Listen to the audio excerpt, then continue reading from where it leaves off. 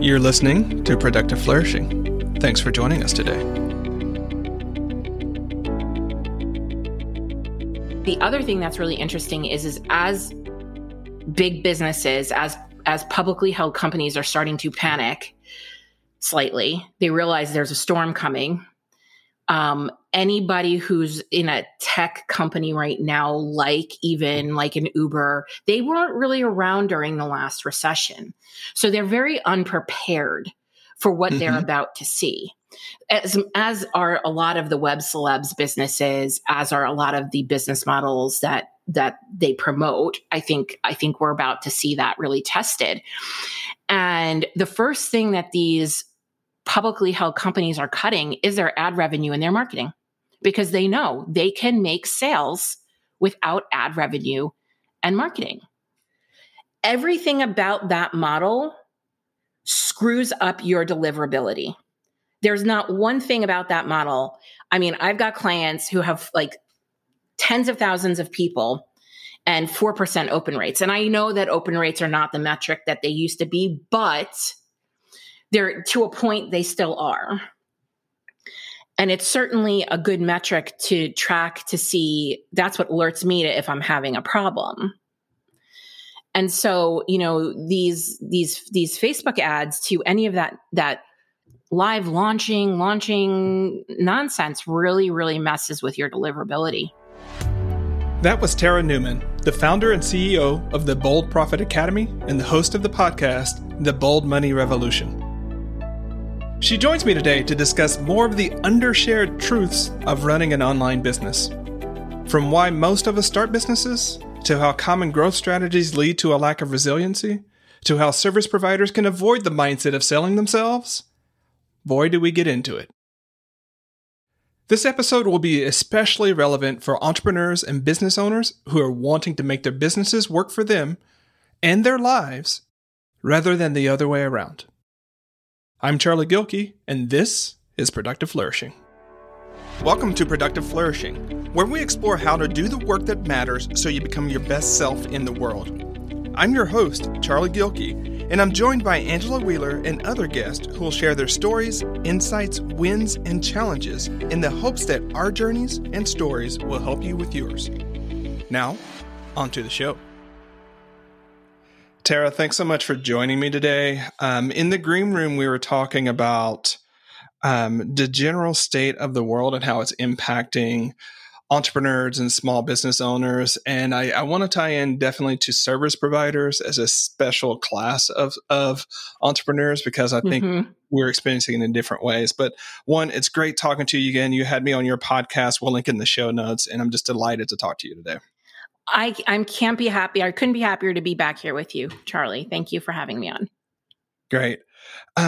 So you were mentioning, for context, you were mentioning that earlier this year you were diagnosed with Lyme's disease, and then was the order you got COVID, and then okay. So unpack that a little bit for us, because this health cycle that many of us are experiencing is one of the things we need to put on the deck.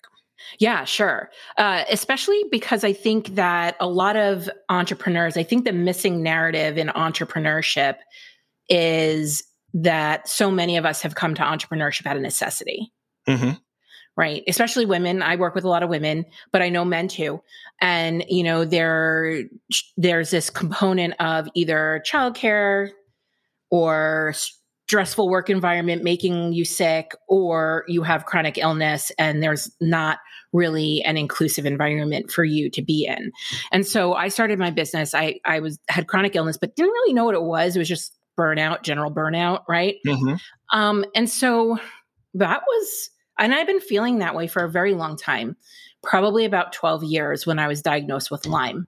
They have tested me for everything else, but they had never tested me for Lyme. And now I'm wondering, could I have possibly had this for so long, right? It definitely wasn't a new infection. And we were working on getting that cleared up when at the end of the year, like so many people, when Omicron came out, I wound up with COVID. And what I didn't know, and I think this is kind of cute in a not cute way, but like these are viruses, they're bugs, and they like to kind of hang out together and protect each other. is how my doctor explained it to me. So like the Lyme bug connected with like the COVID bug, and then they were like trying to stop each other from being captured, so to speak.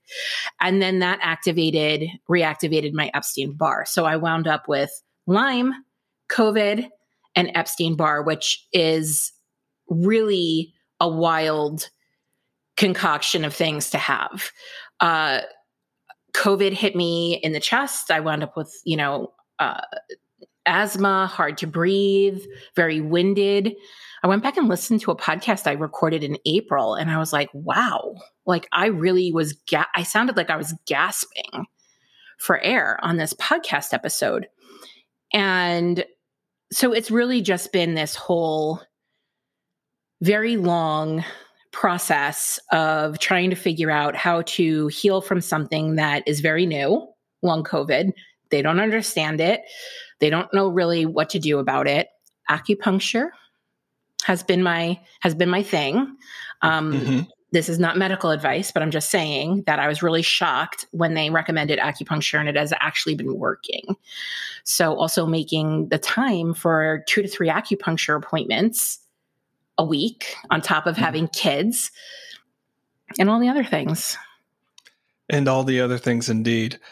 When we first went into the pandemic cycle, one of the things that I was talking a lot about anywhere people would let me talk about it, was the fact that COVID created a new project for many of us, at least one project. And in our world, a project is anything that takes time, energy, and attention. And for many people, it created 3 projects. It created, 1, the project of adjusting their career and their business for this new world of work. That's 1. 2, if you have kids or if you're a caretaker, it adjusts all of the things around that. And those 2 don't even address whether or not you got sick. If you actually got COVID, it introduced this 3rd one of how to deal with it. And both of us as advisors work with companies and help them become more resilient and more future ready. And what I was seeing, I'm sure you were seeing it at the time, is that COVID and the pandemic cycle introduced these new layers that we hadn't had to consider before all at once. And so it's kind of like, we never in a business want to be in a single point of failure, right? Where one thing can take it out. But COVID touched so many different aspects for small business owners, between their family life, between their work life, between their health, that we started seeing people get on a real struggle with that. And so as you were talking about that, it's like your COVID cycle or your Lyme disease cycle colluded with your Lyme disease and your Epstein-Barr to create this long 1 quarter, 2 quarter, probably 3 quarter project that sits on top of everything else you had going on. Yeah, that's a real brilliant way to look at it. You're right. And so first off, big love. The other thing is, like, while Angela and I have fortunately not gotten COVID yet, this year there's been a lot of deaths in the family between her grandfather, my dad, and her uncle last week. It's just been one of those things that, again, has introduced these new factors that, okay, like 1 death in the family, you can deal with once a quarter, 3 and 2 quarters on top of all the travel and things related to that. It starts to press against those readiness factors that we might look at. Yeah, it starts to eat into that like energetic margin, that those reserves that you have. Reserves energetic, reserves emotional, reserves social, reserves financial, mental. Right. All the reserves, get sort of tied up in this sort of process. And I know you and I, because of people in our academy, and I know you have an academy as well, you're probably seeing similar people where it's like, what's going on? And, we have to think about the pandemic. And I was also talking at the time, it's like pandemics are like 2 to 5 year cycles. Like, this is not spread the curve and then we go back 6 months. No. This is going to be a while. And people didn't want to hear it at the time. Right. But I'm like, actually, it's really, I was saying it from a place of support and forecasting out. And it's like, we have to re-engineer our businesses and our lives to be able to last this long. Because if you just think it's going to be 3 months and it's 3 years, it's going to stress a lot of different reserves and push you in different places. So I'm a history buff and I'm a money nerd. And so that kind of comes together in weird ways. But I was recently reading a really great book about the Great Depression. That was 10 years.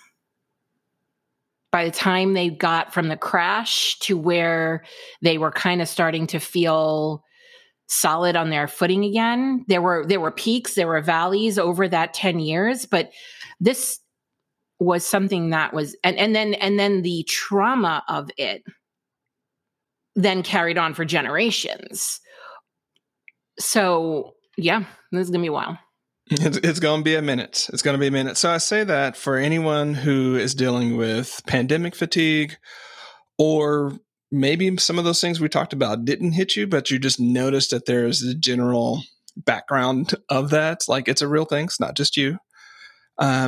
And we can sort of shift into thinking about what to do about it, right? And what are some ways to address it? So if you accept it. If you expect it and accept it. Yeah, if you accept it, if you accept that this is just where we are and you don't try and bypass it, we can have conversations about how to, your word is flourish, my word is thrive through these times. It doesn't mean that, it's always going to be negative, hard, bad, whatever. It's now, how do we adapt? But, you can't adapt. You can't change that behavior until you accept that you're here. Until you accept that you're here, and you might be here for a while. And regardless of what you might be seeing in the socials, like, it's not your fault. Right? It is not your fault. And I want to pause because there are plenty of folks who come from wealth and different business spheres. Like, I love that you started with the fact that small business folks oftentimes, or entrepreneurs often aren't, they're starting it out of a necessity of some kind or the other. It's not the typical case, although you'll read about it in the books, where someone has that, multiple six-figure job, has an idea, starts saving up money for 2 years, and comes out and has a nest egg of $50,000 to $70,000. Like, that's, in my experience, the outlier case. And it's definitely been the case during the pandemic, where people were like, I got to do something, so I'm going to do this, or during every other recession. But it's interesting because we started PF during the Great Recession in 2008, right? And so when this one came around, I'm like, oh, okay, we've done this before, right? But a lot of businesses start during these cycles. So I'm saying this because there is a thread of business advisors and folks commenting on business that I've seen blaming a lot of small businesses. Like, you should have been more prepared for this. You should have had X, or maybe you shouldn't have started your business at this time, and things like that. And it's like, well, that's coming from a position that doesn't work for a lot of women. It doesn't work for a lot of BIPOC. It doesn't work for a lot of people with disabilities. So I'm glad you started there. It's not your fault if you didn't start flush and ready for a 5 years, recession cycle. There's so much misinformation on the internet and on social media when it comes to small business ownership. And it's so harmful. That is a podcast for another day, Charlie. And it might need to be on mine, where I can really get heated and do some cussing. Or you can do it here. That's all. We'll put it out there for work on the beginning. Because we are just creating so much harm in that space around some of these topics. And what I want to say is, you have to consider how you're being manipulated and brainwashed. I was reading an interesting book on focus, and they were talking about some of the research that those folks did over at the Social Dilemma. Tristan, I can't remember his the other person's name, and how we're using operant conditioning, reward and punishment cycles, to gamify like the most important decisions and aspects of our lives that should not be gamified by red dots, likes, followers, or emojis or comments or something like that. And it's really messing people. It's really messing people up, and it's really messing business owners up, because here's the thing that I realized. If you start to condition your reward system to seek likes, followers, hearts, comments, that is not what is supposed to be rewarding to a business owner. Income, being able to pay yourself, being able to put food on your table is what is meant to be rewarding to entrepreneurs and business owners. And that's just like one of the ways that this space is kind of really messing with people's heads, not to mention the fact that you're constantly going on this device that tells you stink and it's your fault and you're broken. It's horrible.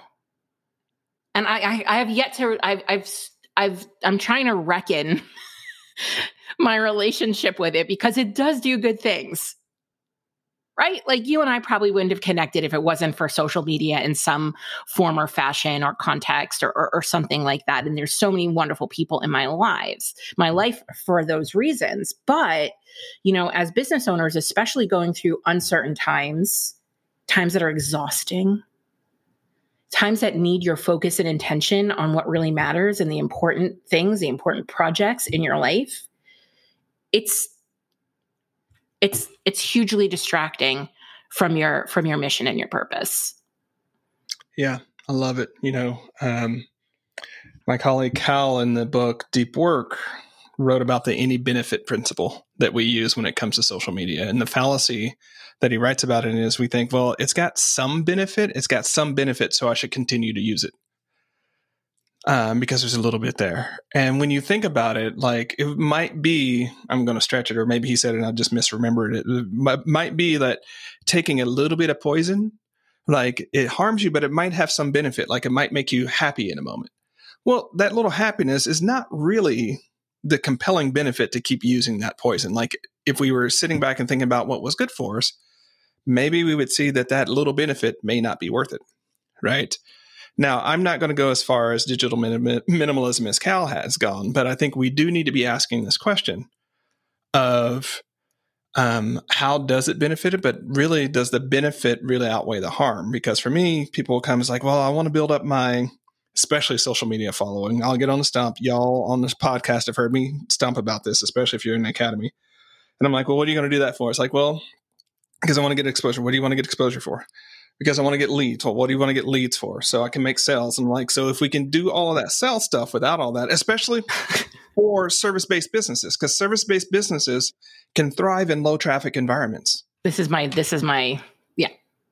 Right. And so you don't need, if you structure your business well and your price is right and you're working with the right people, most small business owners might need between 10 and 20 either new clients or new leads, depending upon what the structure of that business is. Yeah. You don't need a massive following to that. Yeah. So I was just talking, this is such a good topic to talk about, because isn't this a form of business resiliency? Mm-hmm. Right. So when we see people who are spending all of their time, so the online business, the traditional online business model has been billed as low cost to entry. And like, what's the word I'm looking for? But like working less, earning more. Yeah. Right? Like ease. Yeah. Right. 4-hour work week. Yeah, right. Not to beat up on Tim. There's a lot of actual goodness in there, but what that book has done is made us think that. Correct. And so here's the truth. The truth is the online business model is the most costly thing I have ever seen in my life in business. And I'm going to give you some data. So hit me. There's a woman who, and I see them do this all the time. They do like these, here's the debrief of my quarter, my year. She's not this one. I'm not naming names, but like, this is the thing. And I go through the debriefs with my financial hat on. And I start doing the math. Yep. And so this one woman, I'm pulling out her expenses, and she's on trend. She's, I don't know, a couple $1 million business, and she's on trend for $1.8 million in expenses.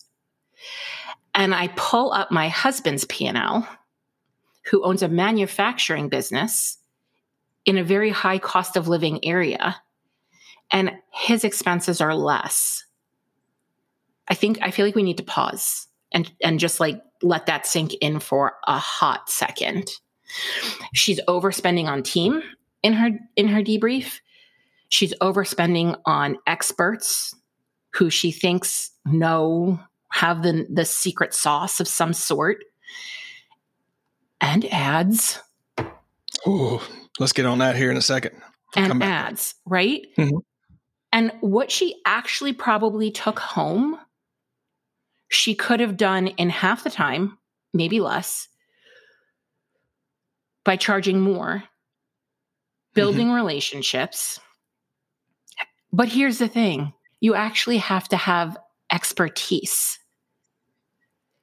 So when I go to her website and it says helping coaches build successful coaching businesses, and her debrief is that she spent $1.8 million, would spend $1.8 million to make like 2 something. Yeah. I didn't even count in taxes. She took home nothing.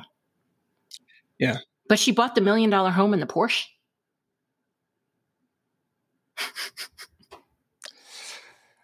Our audience either needs to see the facial expressions we're making or imagining it, because this is this is why I can't read those reports, and this is also why anyone that starts talking to me about revenue and doing it as like the build in public, I'm going to show you the number side of things, and I'm like, so like if we're paying attention, yes, your gross revenue is high. But what's underneath that, and especially if it's like, this is my audience. I'm showing the audience how to build a business model that I have, and 70% of my revenue is coming from teaching that audience how to build the business model that I have. That sort of faux Ponzi scheme thing going on. I'm like, if you extract away that one line item, you have no business. Yeah. Right. So yeah. And that's, I think, well, I was talking to my wife about this yesterday, because 2014, 2015, if y'all weren't around for the Facebook advertising days of 2014, 2015, it was good. It was good. I am mad that I did not spend more. Let's put it that way. Right.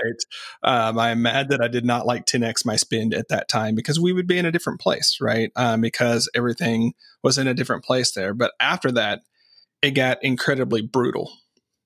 Not just for me, for a lot of different folks, as the law of shitty click-through went through and all that sort of whatnot. And so there are a lot where it's like, well, do social media advertising. It's like, well, if someone can't walk you through ROAS, and they can't walk you through total cost, and they're not telling you the cost of their service plus the cost of your ad spend plus the cost of everything else put in there, what you're going to end up doing is spending 10 grand to maybe make $1,000. I got some facts. Hit me. Okay. I actually haven't really ever run ads. Like, I might have boosted a post at one point, but like I haven't ever really run ads. I'm also a big believer that you can be a millionaire without having $1 million business. As a matter of fact, I know you can be a millionaire without having $1 million business. So we should really all be checking in on not what the revenue goal is, but what do we want to be paying ourselves? What do we want to be profiting? And reverse engineering the business for that. And it will not usually require you to always run ads. Maybe it will. However, 88% of ad clicks are fraudulent. Like clickbait, click farms, whatever, bots, what have you. There is no regulation for digital advertising. So Zucks does not have to stand by his product. He doesn't have to prove anything. They have wild amounts of class action lawsuits on these Facebook ads. And when you look at what I'm finding very interesting right now, so the NASDAQ is pretty much plummeted to the state of the .com bust. Mm-hmm. Right, in 2000. These tech companies are really, really struggling right now. And I'm watching the VCs, they're almost becoming untouchable because they don't want to have anything to do with anybody who's got ad revenue associated with it. These are venture capitalists who don't want to anymore lend money to companies relying on ad revenue. So maybe we should take a page out of their book and start to question that ourselves. They also don't want anything to do with them because they don't want to be the next Hulu documentary, right? Because these businesses are really run by a bunch of mendacious sociopaths. So why do we want to be giving them our money? I won't give Zuck's money. I try not to. I won't. Sometimes I'm like, I get curious and I'm like, what if I just tested it? And then I'm like, I really, really struggle with his ethics and with the ethics of the whole thing. And then what I found also interesting is there's this venture capitalist company that started out during the recession, and they've been really successful. And their one of their boundaries is they don't touch these companies. Mm-hmm. They want nothing to do with the tech companies that are requiring ad revenue for revenue. They want to be going and supporting tech companies that are really actually producing some kind of value-added technology. And I think the other thing that's really interesting is as big businesses, as publicly held companies are starting to panic slightly, they realize there's a storm coming. Anybody who's in a tech company right now, like an Uber, they weren't really around during the last recession. So they're very unprepared for what they're about to see. As are a lot of the web celebs businesses, as are a lot of the business models that they promote. I think we're about to see that really tested. And the first thing that these publicly held companies are cutting is their ad revenue and their marketing, because they know they can make sales without ad revenue and marketing. What I want to add to the mix here is that, yes, absolutely. I think there's been a lot of overpromising when it comes, especially to social media advertising. All advertising, but we're picking out that particular land because over the last decade, that's where a lot of money has flown. Where I am now, I'm going to step aside the ethics of Zuckerberg and Facebook and things like that. That's a somewhat separate conversation that we can have in a second, but I'm just going to talk about the economics of it. Mm-hmm. Right. My thing is, just know the numbers, right? Know your numbers, test it, walk all the way through the funnel, right? And make sure, yes, you need to give these things 30 to 45 days to validate and check out and things like that. Those are all true because your business has a lead cycle. It has a sales cycle, regardless of whether you got ads. I think to your point, what we need to be thinking about for businesses that we want to be enduring is when your whole business model is built on getting a fast sell in a day or two or three, right? And that's what you optimize around. You end up with these very top of the funnel or top of the business model heavy things that are actually not nearly as resilient as you think. Because all it takes, and we've seen this time and time again, all it takes is a thing like Ukraine to pop up, right? World at ever, everyone's attention goes there. Guess where it's not? In these products that you've used this particular channel to use. And so, businesses, when we start thinking about resiliency, like the number that you want to avoid is one revenue channel, only one acquisition method, only one sort of segment. And that will get me in trouble.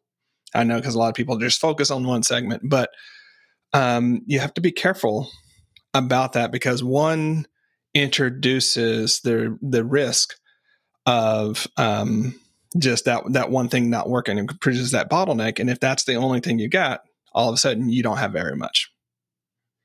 But there is a lot to be talked about when it comes to especially Meta right now.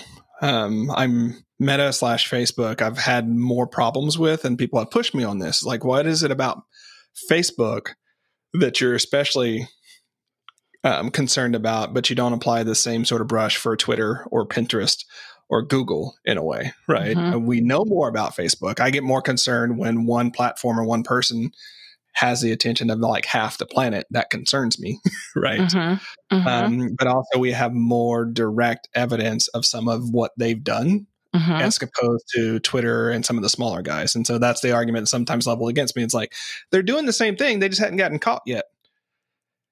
Perhaps, right? 88% though, 88% are fraudulent clicks. Yeah, I can also send you the study if you want. Yeah. And the backup data on that. Up in the show notes. So we could cite it. Yeah, we actually did a list call last year, and about 25,000 email addresses came off that list.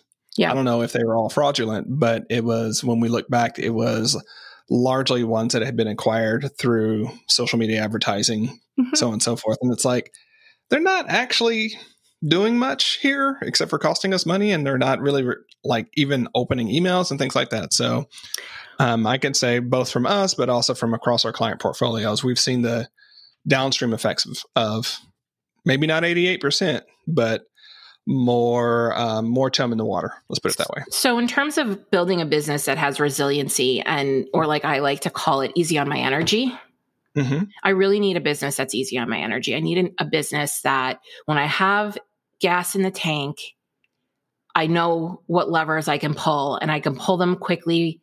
I could pull them hard. I could pull them a lot, like, right? Like on the day that, and it's literally sometimes day by day.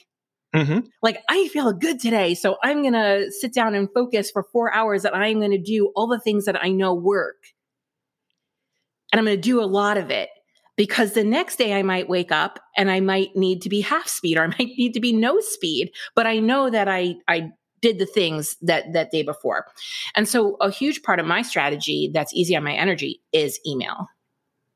That for me is the most effective, most important sales tool I have. And here's the problem with, while we're talking about social media and social media influencers who think they're business advisors and coaches, here's one of the big problems is they don't teach sales process. First of all, they teach marketing, and they make you think that that's actually business knowledge. It's not. They teach sales tools. So Reels, Instagram, Facebook, a live, a webinar, those are all sales tools. But where do they fit in your process? So in the Bold Profit Academy, we're very framework heavy, because I'm going to give you the framework and the process. You pick your tools. You pick the tools that you like. If you really enjoy Reels and that's working for you and your target market, amazing. That would not work for me, my energy, my target market. It wouldn't. So I don't do them. I don't put effort or energy into doing them. I might play around with them once, but that's not where I'm spending my time and my energy and my effort. And so people don't understand how any of this actually works. They understand like these disjointed tactics, right? But email, and they think of email as marketing. I think of email as sales. So marketing is when you talk to somebody one to many, you're kind of broadcasting. And sales is more of a one-to-one. It's a conversation. A lead does not become a prospect, a potential buyer, until there's a conversation. And if you're constantly broadcasting, how are you ever inviting somebody into a conversation? However, what I've noticed, because email is my jam, and I'm a very reluctant deliverability expert now. What I've been finding is that any of my clients that have done the Rube Goldberg online business shenanigan model, where it's Facebook ads to email, then you send them to a Facebook group, and now you're dancing around in the Facebook group with free people until you're exhausted, and then you send them to a webinar, their deliverability is screwed. everything about that model screws up your deliverability. There's not one thing about that model. I mean, I've got clients who have like tens of thousands of people and 4% open rates. And I know that open rates are not the metric that they used to be, but they're to a point they still are. And it's certainly a good metric to track to see. That's what alerts me to if I'm having a problem. And so, these Facebook ads to any of that live launching nonsense really, really messes with your deliverability. Messes with your deliverability. I'm on the team building side just as you are. It also messes with your readiness and capacity, because it turns out it takes a lot, even with great tech stacks. It takes a lot of energy to do those. Right.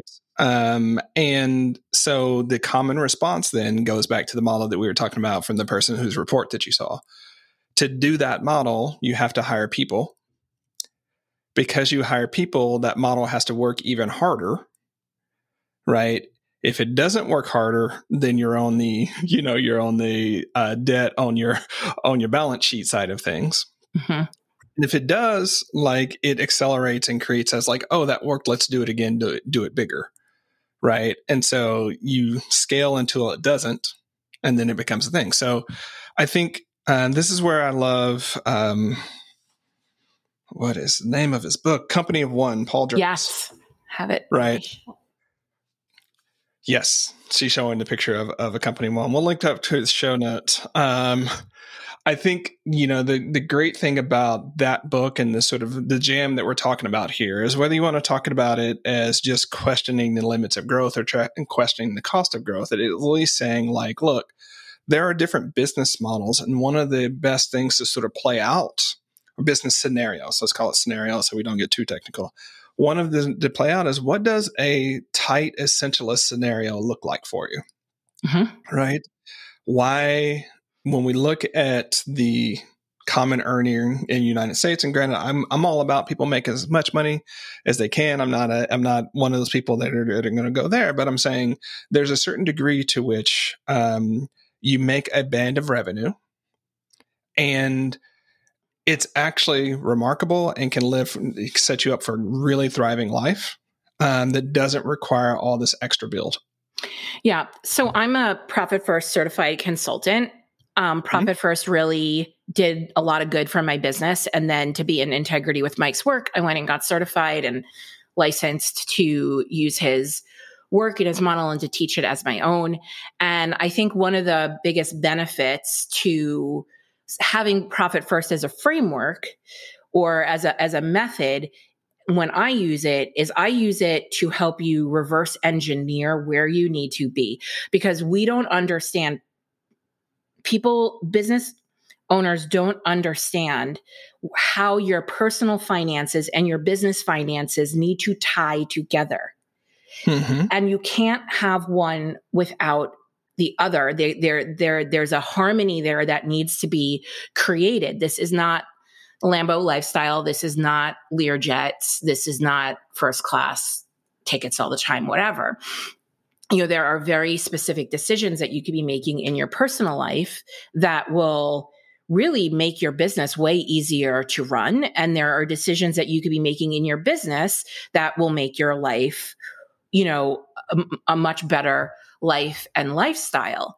And one of the things that, I focus on is not this $1 million business, but if you are a reputable, credible expert and you have left your 9-to-5 at a necessity at one point, there's a really good chance that if you went back into that 9-to-5 job, you'd be making six figures. You'd be making $100,000 a year. For absolutely sure, especially if I'm 46. So, and I know a lot of folks who left their careers, and that's what they were making when they left. And maybe there's some trade-off that you want to make there. Maybe there's some wiggle room, but life costs money.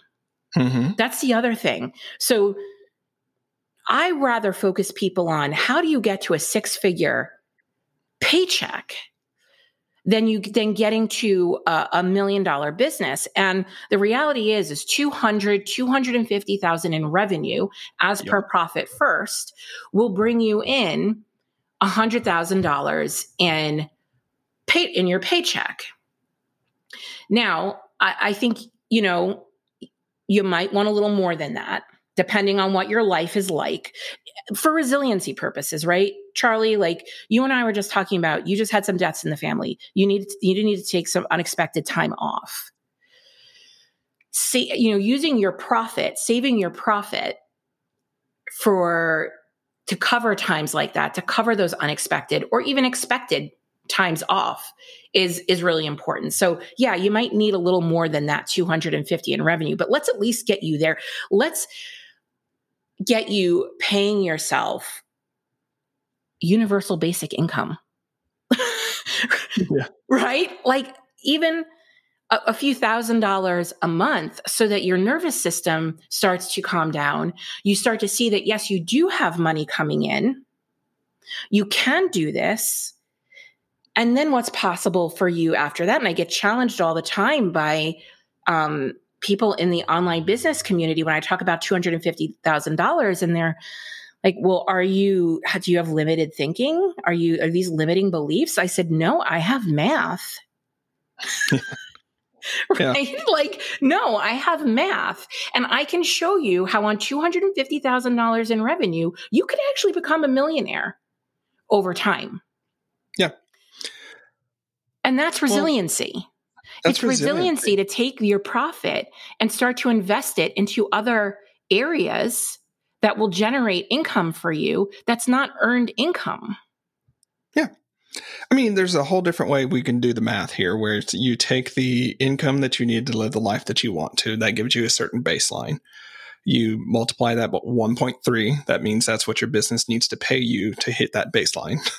Right. We can start stacking up from there. And then we can start thinking, what are the costs to run the business? We add that in there, so on and so forth. And you can build your entire business model based upon those numbers. Mm-hmm. And if that works, it's a different way of getting to profit first, but it's the same sort of thing. It's like, what are your core needs? Let's build up from there. But you have that number pegged. And if you go below that number, then okay, if I go below, let's just say it's 10, because math, right? Let's make it easy.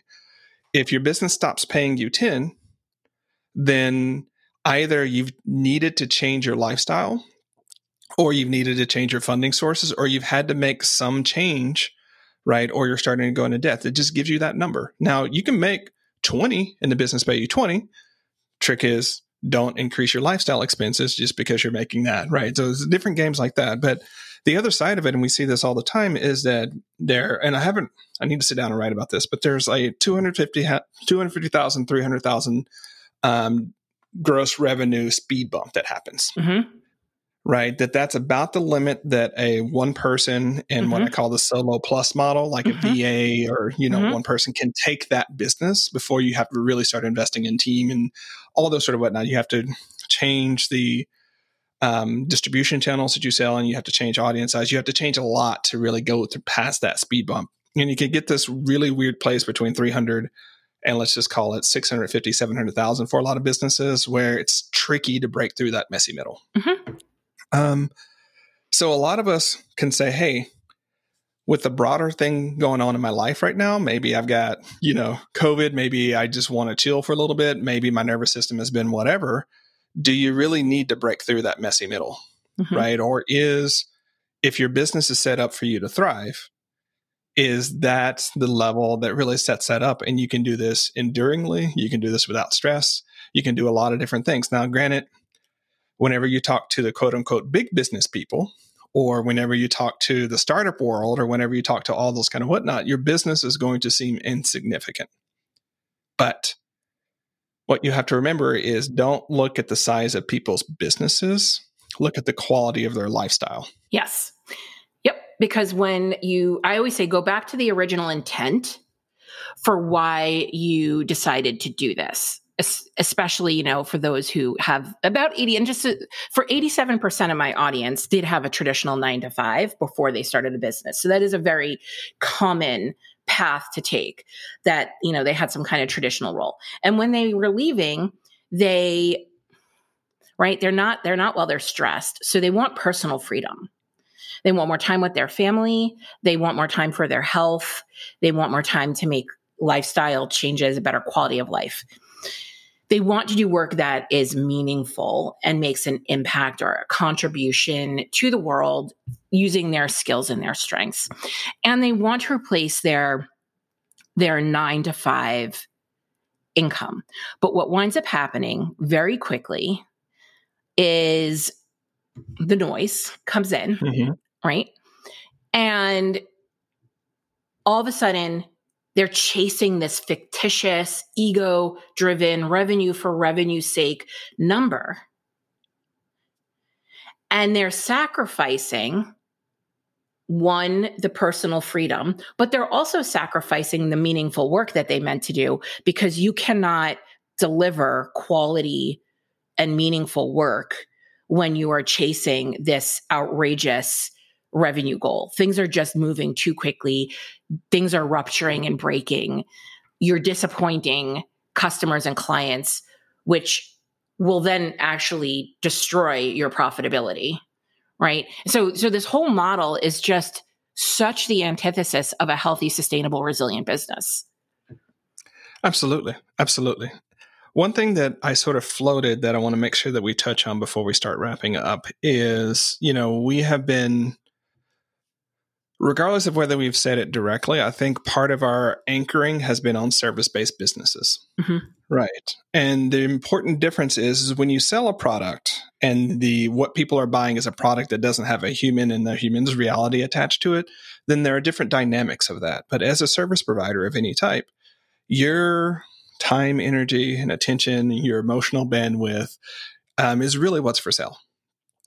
And throughout times like these, it's also super taxed, right? Interacting with people, the emotional labor of working with people. So there are different dimensions when we talk about resiliency when it comes to service-based businesses. And so I know you have some thoughts on that, but since I primed that, how is this specifically relevant to service-based business owners? So, I think that, and I've certainly figured this out over the last few years myself, right? Like I distinctly March 2020, I thought I had a sustainable business and I didn't. I was making really good money, multiple 6 figures. And then I don't know, I went into such a state of anxiety and trauma. Like I was so frozen. I could barely take one step in front of the other in those early days of the pandemic. Right. And at the same time, I joke around and I'm always like, I'm a wartime leader. I'm good in crisis. I know you were in the military, right?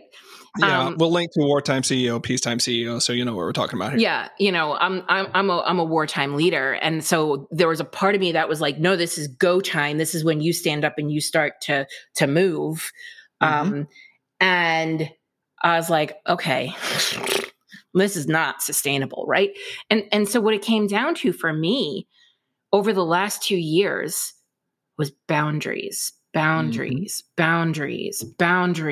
a lot of inner work and a lot of, mucking through the mud and the grit and the grime of your stuff. And why are you doing what you're doing? And, we really start to conflate the entity of the business with your identity. And entrepreneurship today is bizarrely identity driven, which is why we have some of the problems that we do have. And, for me, I actually think of my business as a product-based business. I just think of what I offer, whether I know it's a service, but I think of it as a product. I tell myself it's a product. It's not me. I really do the best I can to divorce. You're not buying me, right? Like, our friend Jacquette Timmons would have something to say about that. And she's got a lot to say about, the whole concept of charging your worth. And she's very vocal about that. And so I really try and take that off of me and to create the boundaries and say, okay, what is the job to be done theory? What is the job my folks need done? What is the quickest most expedient, most fun way to get that done without sacrificing my soul. Nobody is entitled to me as a human being. Mm-hmm. They're entitled to my intellectual, property when they pay for it. But me,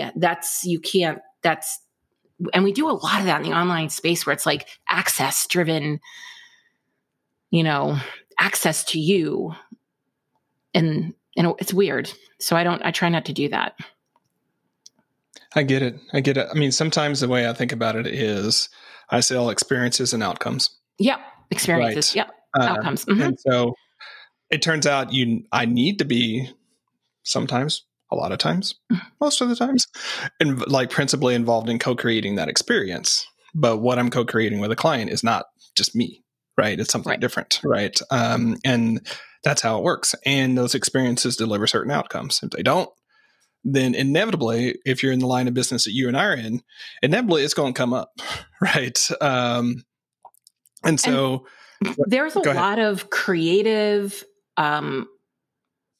ways to leverage, you having to be there versus not having to be there, to have a high touch experience without having a high time experience. And that was really something that I've had to work on over the last 2 years, just because I couldn't do it anymore. And I had to go, okay, how do I work once, get this result, dial it in, and work many times? And so we have curriculum in the academy that supports the community and the live teaching that we do. So we can direct people. We do shift. It's not set in stone. We have quarterly curriculum reviews from behind the scenes. We survey the members on a quarterly basis to ensure that our learning objectives are in alignment with what they want to do. But and so there's a lot of like behind the scenes work, but in terms of like me having to hold space for someone, I just couldn't have the same conversation over and over again anymore. Yeah. It just didn't make sense. And it didn't make financial sense for the person who was paying me for my one-on-one time when I was able to create, the same outcome in a more group experience.